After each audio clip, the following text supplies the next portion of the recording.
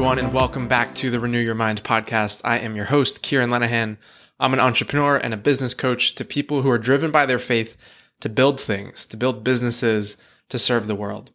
Every now and then on the podcast, we do a diagnostic episode, and today is going to be really short, really to the point. And if you actually do it, this is something that can change the trajectory of your year. We're over the halfway mark here in 2023, and this is something that can allow you to readjust and get back on course for the goals that you had in mind and the priorities that you had in mind at the beginning of this year. And so this is an audit that I tend to do for myself about every 6 months or so, and it's inspired by two quotes. The first is from Vance Havner, who was a preacher from North Carolina in the 1900s, and the second is from John Maxwell, who is probably a little bit more well-known. So here are the two quotes, and then I'm going to walk you through the steps of this audit. It's really simple. You can do it in about 15 minutes, but the return on the investment for that time that you get is incredible. So here are the two quotes, then we'll dive into the actual process of doing this audit. The first quote from Vance Havner: "How you live is what you believe. Everything else is just talk." How you live is what you believe. Everything else is just talk. If that isn't confrontational, I don't know what is, but that is such an incredible quote. The first time that I heard it, it just stopped me in my tracks, and it made me want to do this audit that we're about to walk through, because the reality is, as hard as I try to maintain my priorities in the right order, inevitably things get shuffled around and I lose focus on what is most important to me, or the order of priorities gets a little bit out of whack. And this quote always stops me in my tracks and just causes me to ask the question, is what I'm doing with my time and how I'm stewarding it aligned with what I say is most important to me?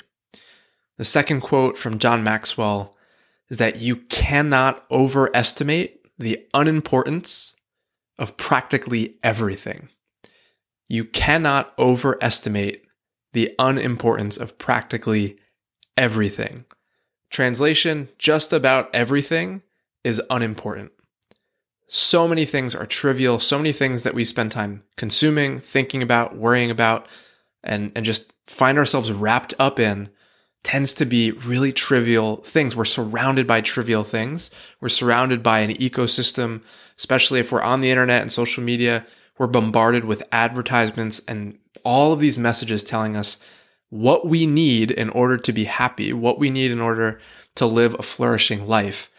And if you take a magnifying glass to it, or if you just stop and think about it for a few seconds, most of that stuff just is not true. Those things are not required for human flourishing. They are not required for us to actually live out the life that we have on offer from Jesus and to actually live out the life that God is calling us to. And so these two quotes: is what you're doing with your time aligned with what you say is most important to you? And secondly, are we looking at the things that we're spending our time doing? And are we identifying what of those things are trivial? What of those things, when we look back on our lives on our deathbed or towards the end of our life, are we going to look at and say, I can't believe I spent so much time doing X. I can't believe I gave so much time to Y. I can't believe that was such a huge focus of mine, how short-sighted in light of eternity. And so this is a good reality check, a good audit. So 3 really simple steps that we're going to walk through, really 3 questions to help us diagnose, using these quotes to diagnose and look at what is our current day-to-day life looking like and how can we make adjustments moving forward. So the first question, the first step is just to ask ourselves, what is reality? What is right now? What are we actually doing with our time? And so I suggest grabbing a piece of paper to do the audit and grabbing a pencil or a pen. You can do it on your computer if you want to, but write down in a couple of different categories the things that you're spending your time on. And a couple of those categories are, what are you consuming and what are you creating? Now, those categories are not one is good and one is bad. It's not that consuming is bad and creating is good, but it's just good to be able to think about those two categories and is the proportion of where you're spending your time in those two categories aligned with how you want your life to look? So, consuming. What are the books that you're reading? What are the podcasts that you're listening to? The shows that you're watching? Actually go to your phone and go to your settings and type screen time to find your screen time report on your phone. What are the platforms that you're scrolling? What are the apps that you're using? That tends to be the one that is the most of a hot topic, or maybe the one where people least want to go and look. But you need to go and look. I can't tell you the number of times I've had conversations with people and they've estimated based on just their gut instinct what their screen time is. And it ends up being 2, 3, 5 times that amount because they don't realize how much time they're spending on their phone or looking at their computer. And then pull up your calendar. This can give you a little bit of a sense of what you're consuming or what you're creating. But pull up your calendar on your phone, your computer, or handwritten, and just take stock. Where is your time going? Are there meetings that you keep finding yourself taking? Or are there recurring meetings that you have on your calendar that no longer need to be there? And if you could just choose, you would just stop having those meetings? Maybe that's something to look at. And we'll get to that in step 3. But where is your time going on your calendar? That can be work perspective, that can be family and personal life. But where is your time going? So that's a lot geared towards consumption. And then creation. What are you creating? You can think about that in terms of content or tools or artwork or memories. What are you creating? How much time are you actually spending creating? Naturally, step 1, that first question, what is reality, is going to lead to step 2, what is ideal? If someone asked you, what is most important to you in this life, how would you answer that question? Obviously, that's a really broad question, but I want to give you just some examples of some categories that tend to be things that are highly valued by people. When you were to ask them this question, what is most important to you? Here are some of the answers that you'll typically hear, and here are some of the answers that I have to this question. And so, if someone asks you, what is most important to you in this life? Do you believe that your mental health is important? Do you believe that becoming more like Jesus is a priority for you, that that's something that you want to devote yourself to? Do you value learning new things or having fun and doing adventurous things with people that you love? Do you enjoy just spending time with the people that you love, friends, family? Do you enjoy challenging yourself physically, taking care of and stewarding your body? Do you value eating nutritious food? Do you value becoming a better spouse or a better parent? And do you value growing as an entrepreneur? And so ask yourself this question. What is most important to you? What are those big categories? And some of that can get a little bit more specific. But what's most important to you?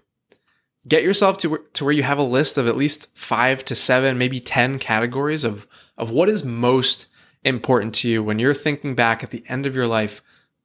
What are those things that you're going to wish that you had prioritized right now where you are today? Once you have those 5 to 7 to 10 categories, very simple, on a scale of 1 to 10, write a number down next to it. How satisfied are you with where you're at currently with each of these categories? How satisfied are you? When you look at question number 1 and question number 2, so what is reality and what is ideal? What is it that you want to strive towards? How satisfied are you with the alignment between those two? Think about, if I were to look at your calendar, your bank account, and your journal, if that's something that you do, would your answers to question number 2, how do you want your life to look? How would your answer to question number 2 line up with what I see? Again, when I look at your calendar, your bank account, your journal, how much would your answers line up with what an external observer would be able to see? And then lastly, step 3. Step 1, question 1, what is reality today? Step 2, question 2, what is ideal? How do you want things to look? And then step 3, question 3, what 1 to 2 changes do you want to make today and this week and this month in light of what you're seeing? Is it breaking an addiction to social media? Is it recommitting to exercise and eating nutritious foods? Is it cutting down on trivial entertainment? Is it adding more fun adventures? or more time and trips with family and friends? Is it seeking a church community or a small group, or spending more time reading your Bible? Whatever those 1 to 2 changes are, tell someone about them. Tell your spouse, tell your best friend, tell your small group, tell someone. Tell them what changes you want to make, and then do it. 1 to 2 changes, small steps, very tangible, practical steps that you can take to change the trajectory of the rest of this year. And so that's all for today. Re-listen to this if you have to, when you can get a pen and paper. Do this simple exercise. I'm telling you, it's just for an investment of 15 minutes of time, it is so worth it to even just tilt the trajectory of the second half of your year by a couple of degrees. 3 questions, 15 minutes. It's worth it. Take stock, take an audit of where your time is going. This is about stewardship. This is about taking the gift of time that God has given you and using it to enjoy, using it to bear fruit, using it to multiply your talents. And so I hope that you take this. I hope that you do it. Invite a friend, do it with somebody else, even better, but do it. That's all for today. Have a great rest of your week, and I will talk to you next time on the Renew Your Mind.